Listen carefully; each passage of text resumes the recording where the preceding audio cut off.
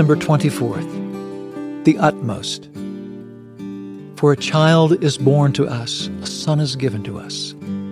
The government will rest on his shoulders, and he will be called Wonderful Counselor, Mighty God, Everlasting Father, Prince of Peace. His government and his peace will never end. He will rule with fairness and justice from the throne of his ancestor David for all eternity. This passionate commitment of the Lord of heaven's armies will make it happen. Isaiah chapter 9, verses 6 and 7. The greatest gift given to us from our Heavenly Father is Christ Jesus, God's only Son. Without the introduction of the Messiah to the earth, all would have remained hopelessly dark. God sent his Son into the world as the light of the world.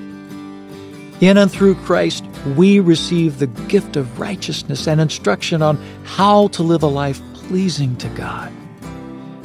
In him and through him, we are given all things needed to live in God's will: full redemption and freedom from sin, strength, wisdom, and access to the Father. In Christ, we find peace, rest, and a home. Once orphaned, we are now God's children. And as sons and daughters in the kingdom of God, we are the recipients of perfect fairness, holy justice, and divine peace forever.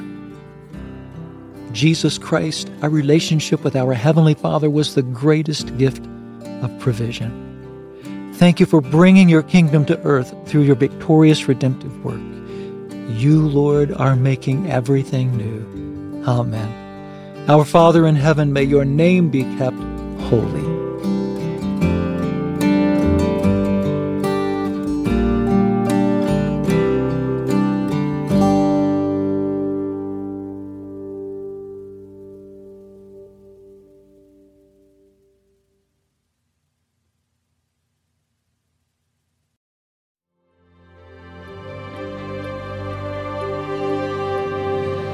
Thanks for joining me in today's devotional and a special time with the Lord. For more content, be sure to check out our blog at awakenthedawn.com. Follow us on our Instagram at Awaken the Dawn Daily and Facebook at Awaken the Dawn.